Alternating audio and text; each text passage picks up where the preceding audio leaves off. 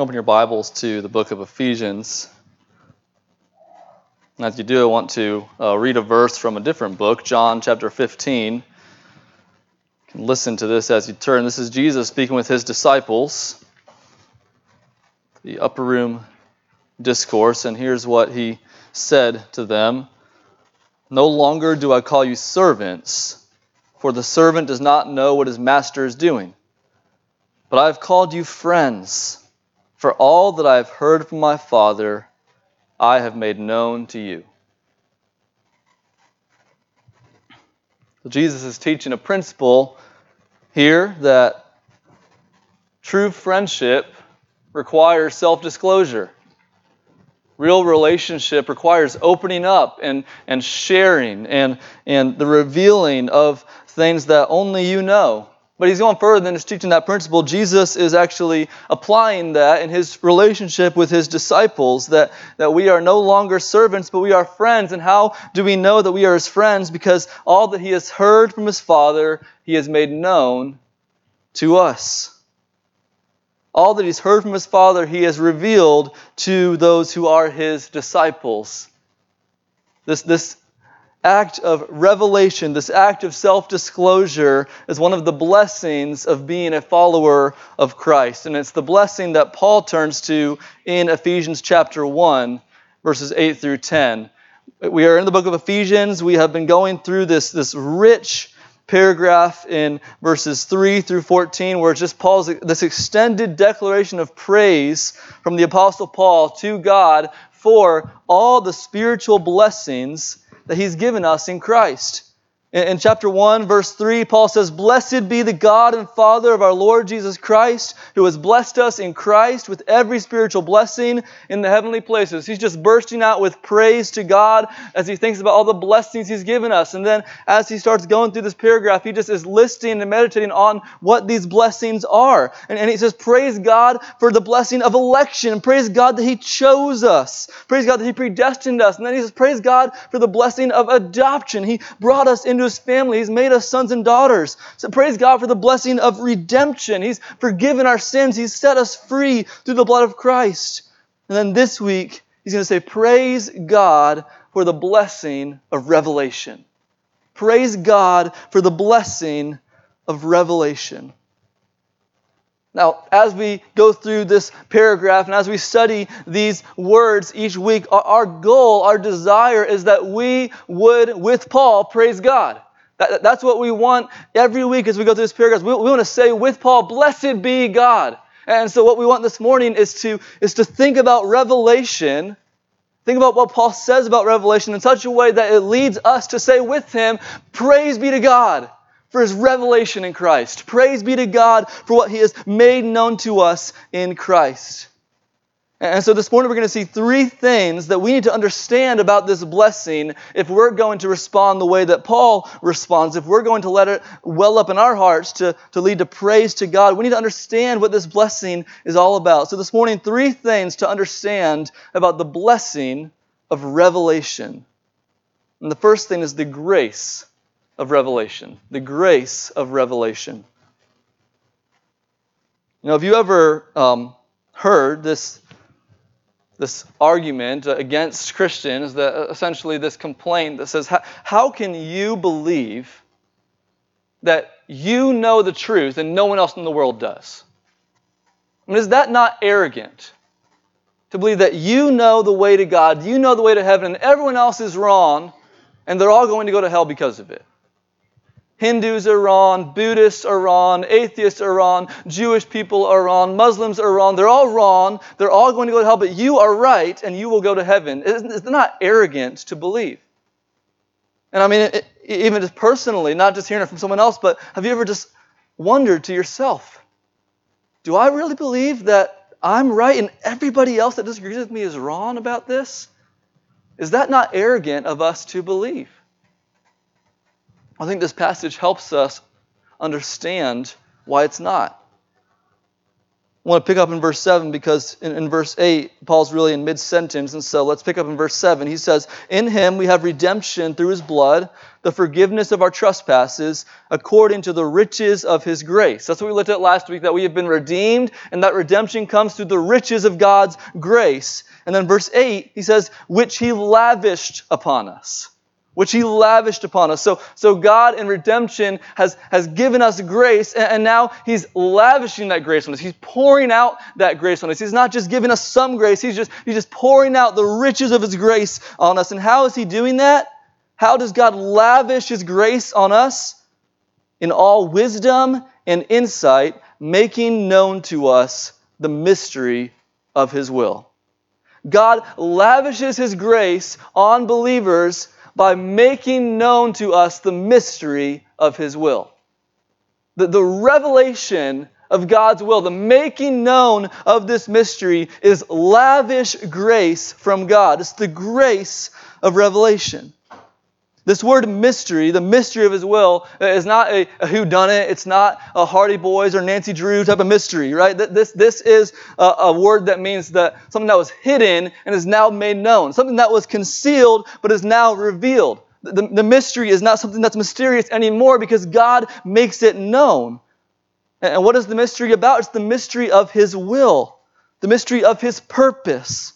God has shown us what used to be hidden, which was what is God's purpose, what is God's will. God has made it known to us in Christ, and this is his lavish grace to us. It's not anything to do with us. It's not because we figured it out. No, it's his lavish grace to us. You know, many of you probably are familiar with this illustration of 4 blind men who are trying to figure out what an elephant is, right? They've never seen it before. And they're all blind, and so they're trying to figure out what this is. And you just picture a big elephant here, all right? And you got one guy up here, and he's feeling a tusk, and he's saying it's a spear. Guys, this is a spear. And the other one's over here, and he's feeling the body, saying, no, it's a wall. It's not a spear, it's a wall. And someone's back here at the tail saying, no, it's a rope. And someone's over here at the leg and saying, no, it's a trunk. It's a tree trunk. And they're all saying different things. Now, this illustration supposedly shows us that we all just have limited vantage points on the truth. But there's something majorly wrong with saying that's what the illustration teaches us. It's actually a great illustration, but not of that. It actually shows us that they're all wrong. They're all wrong, right? It's not a spear. It's not a tree. It's not a wall. It's not a rope. It's an elephant. But they're all wrong. Right? No one has a vantage point on the truth. They're all blind, and no one has any idea what they're dealing with. And this is true of us. This is true of all people. None of us know. No worldview has a vantage point on the truth. We're all blind. But just imagine with me that one of these blind men go home. Let's say this is their full-time job. They do this every day. Try to figure it out. So they're going home for the night, long day's work, and on his way home, he comes across a healer who touches his eyes, gives him sight. And for the first time in his life, he can see clearly. And he runs back to the elephant. He's like, it's an elephant. It's an animal. It's called an elephant. And his friends come the next day, and he says, guys, I can see now. We were all wrong. It's an elephant. This is what Christians believe has happened to us. We were all blind. We had no vantage point on the truth that was better than anyone else. We didn't figure it out through our intuition. No, God came and he opened our spiritual eyes, and he made us see what we could never have seen. We were blind, and now we see, now we know because of his grace to us. Not because of our wisdom, not because of our insight, not because we're smarter or better, but because of his grace to us. It says lavish grace to reveal to us the mystery of his will. This is the grace of revelation. How do we know that there is one way? How do we know that Jesus is the Savior? How do we know that he died on the cross for our sins? It's because God, in his lavish grace, has made it known to us. We were blind, but now we see, and that is our testimony to all. And he's made it known to us so that we can go and make it known to others. Not in pride, but in thankfulness and humility, saying we were blind too, but now we see, and we want you to know what is true. This is the grace of revelation. Now, what is it specifically in this passage that God has made known? He says the mystery of His will, right? What is His will? What has God made known to us? And so this leads to the second point, the content of revelation. We have the grace of revelation that we know because of God's lavish grace to us. Now let's look at the content of this revelation. Verses 9 and 10, he says, making known to us the mystery of His will, according to His purpose, which He set forth in Christ, as a plan for the fullness of time, to unite all things in Him, things in heaven and things on earth. According to His purpose, which He set forth in Christ, as a plan for the fullness of time, to unite all things in Him, things in heaven and things on earth. What is it that God has revealed to us about the mystery of His will? What has God made known to us about the mystery of His will? First, here's what God has made known to us. He has made known to us that history is going according to plan. History is going according to plan. God has a plan, church. God has a plan. Look at what He says. He says that He set forth His purpose in Christ as a plan for the fullness of time. He set forth His purpose. He laid out His purpose as a plan for the fullness of time. But before He created anything, He laid it out ahead of time. And He's bringing it to completion at the fullness of time. At the end of history, He's going to bring this plan to completion. God has a plan. God is working His plan. God is in control. It doesn't feel like that to us, does it? Life in this world doesn't feel like... Have you ever been part of maybe putting on an event? We're going to have a wedding reception here in a few weeks, and I'm sure there's going to be chaos here. Have you ever been part of the chaos? And you don't know, how is this going to happen? But what, Joey, at your company getting a football stadium ready for a big game, I'm sure that you have experienced the chaos of how is this going to happen. But through that chaos, what happens is someone does know what's going on. Someone is in control. Someone is moving the parts the right way, and they bring that chaos back together. This is what God is doing in the world. The world is chaotic. The world is scary. The world is overwhelming to us. I was just trying to think of the most recent headlines and news stories that I've read. And this is the world that we live in.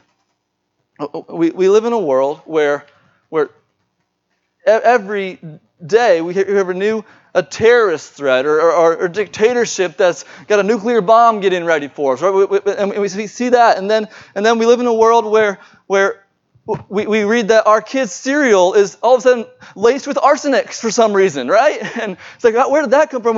There's a pandemic breaking out all over the world, and we're getting quarantined. Like, this is the world we live in. Just everywhere we turn, there's overwhelming, scary, chaotic things. We each experience it. We experience loss. We experience tragedy. We experience suffering. We are weary. We're tired. We're sick. We see people dying in every way you could think to die. This is the chaos of the broken world we live in. And yet, God is in control. And history is going according to plan. It is all going according to plan. It's not to say that God is responsible for the evil in the world. It's not to say that humans in their sin are not responsible for the brokenness of this world. We are, but it didn't catch God off guard. We don't believe that God was caught off guard. This isn't His plan B. He's not trying to just respond to what we've done. God knew it would be like this all along. It is all going according to plan. God is bringing order out of the chaos. He will bring order out of that chaos. And that plan that's true at the highest levels, the biggest levels. God is in charge of history when it comes to kingdoms and kings and empires falling and rising, and He's in charge of the details of your life, the home you live in, the children you have, the job you have, the sufferings you're experiencing. God is in control of every detail, and it's all going according to His plan. He set forth a plan. He set forth a plan in Christ, and He will bring it to completion at the fullness of time. Now, what is that plan? What is the plan? That's what we're asking. Well, how is this a plan? How is this chaos going to come to order? And we see what the plan is in verse 10, a plan for the fullness of time to unite all things in Him. To unite all things in Him, things in heaven and things on earth. You know, there's no possible way for me to overstate what Paul just said. But Paul is saying, this is the purpose of the universe. This is God's plan for all of history. This is where the cosmos are headed. Visible and invisible, everything is coming to this point, the fullness of time, that God is going to unite all things in Christ. This is it. Right here, we're reading it this morning. This is what God is doing. This is His plan, to unite all things in Christ, to make everything one in Jesus. This word unite means to sum up everything in Christ, with Christ being the focal point of it all.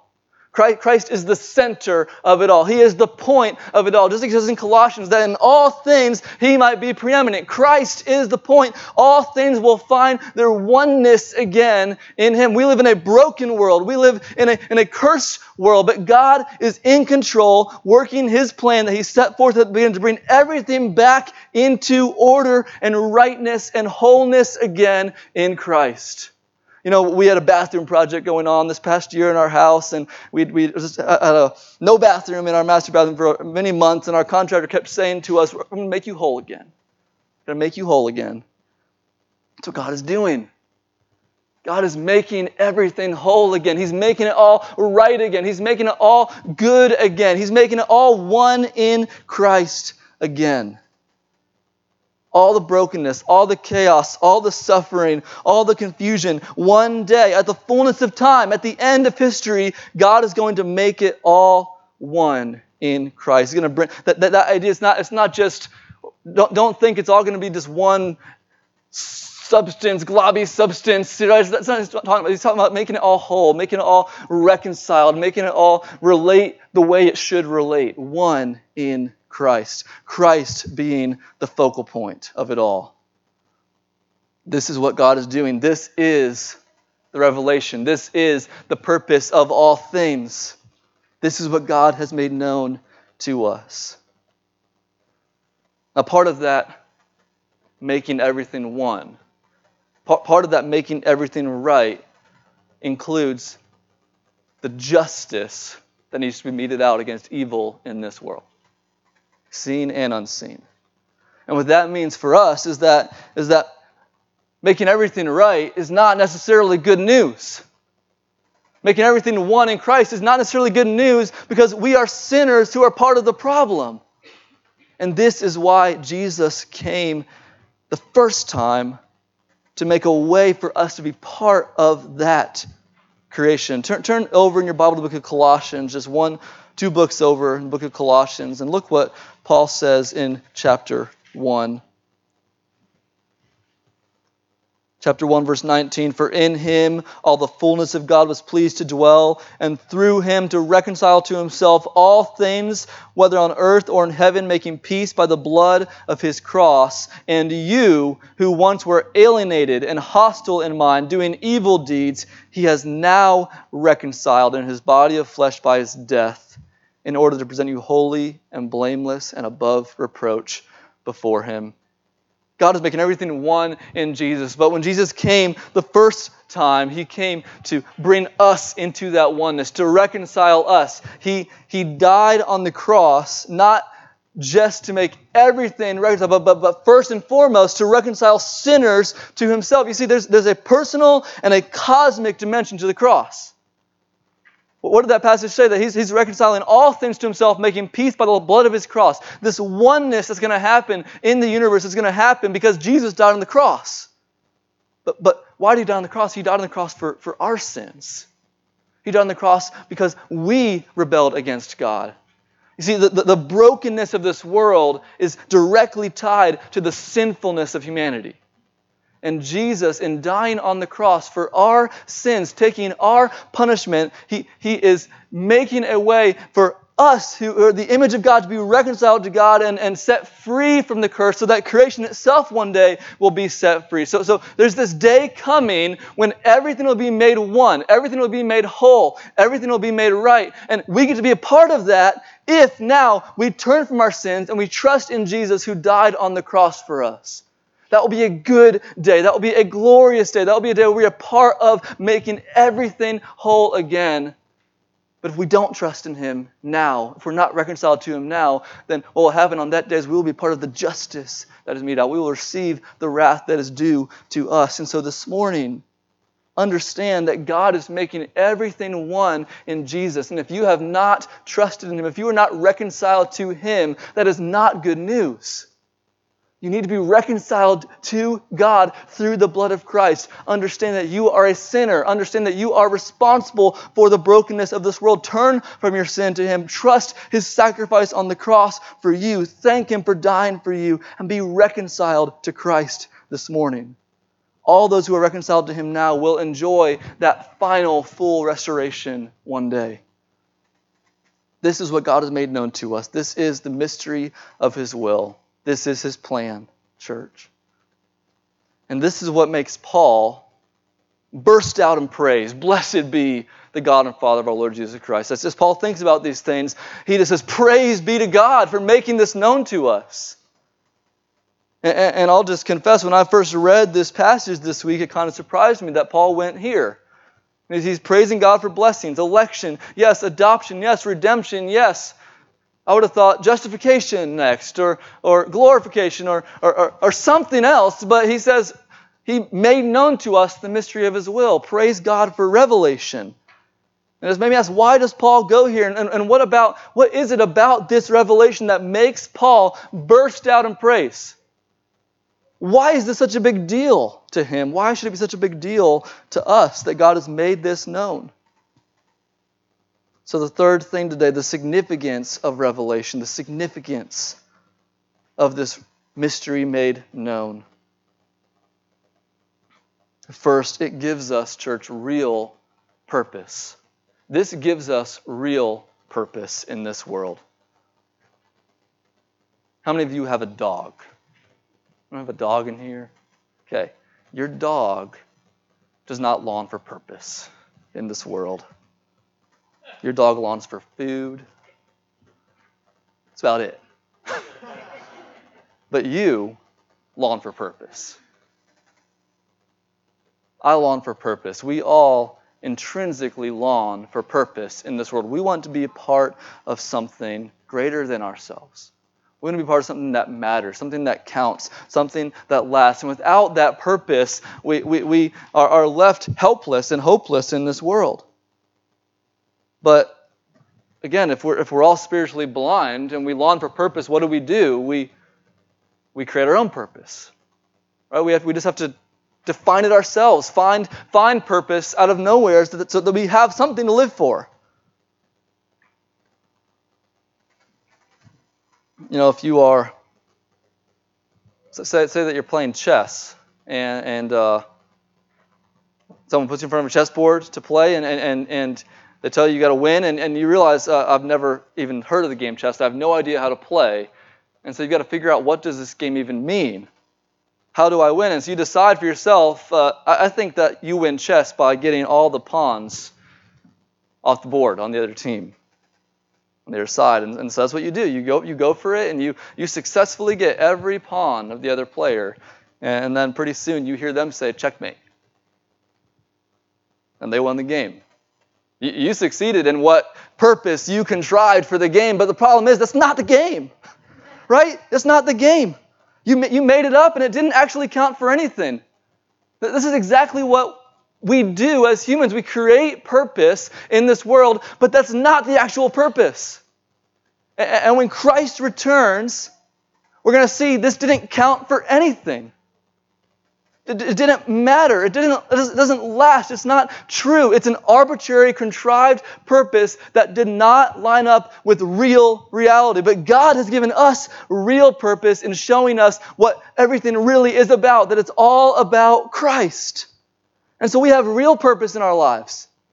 We have purpose that will last. We have purpose that is true. We have purpose that counts for something. When we align our lives with the glory of Christ, we can know that everything we do for the glory of Christ matters. It all counts. It will all last. It's all significant.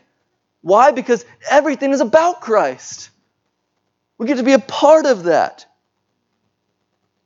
We don't need to make up the rules. We don't need to find purpose. We don't just seek purpose in career or health or family or money or whatever else it might be. We find our purpose in Christ, who is the actual purpose.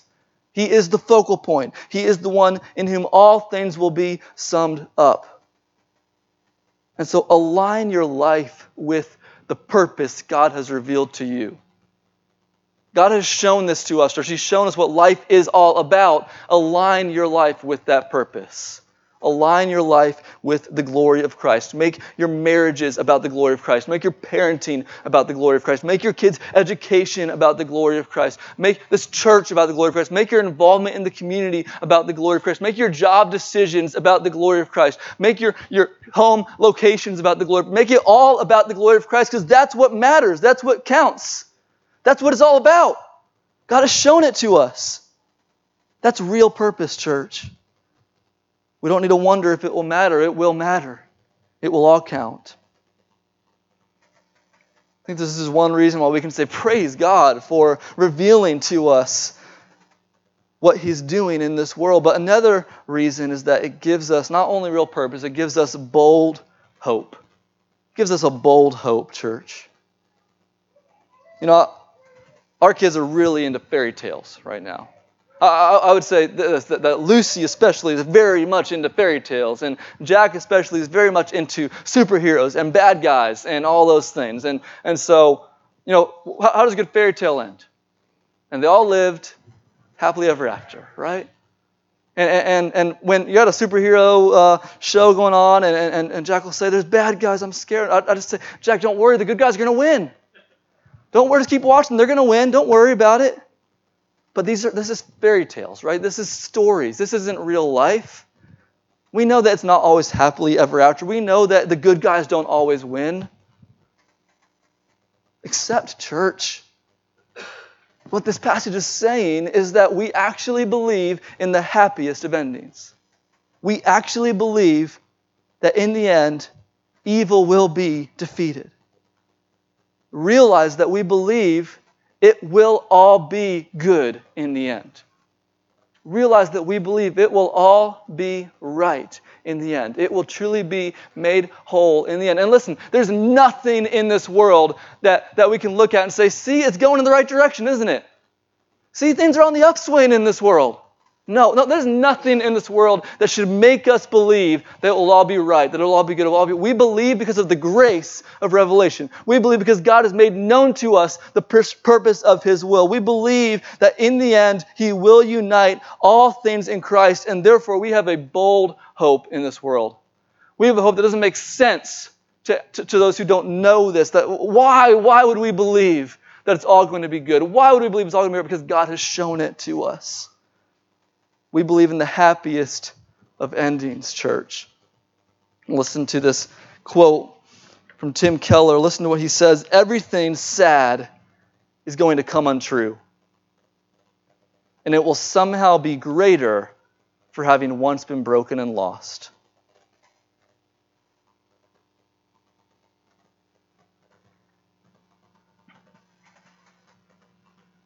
What sad things have you experienced in your life? Everything sad is going to come untrue, and it will somehow be greater for having once been broken and lost.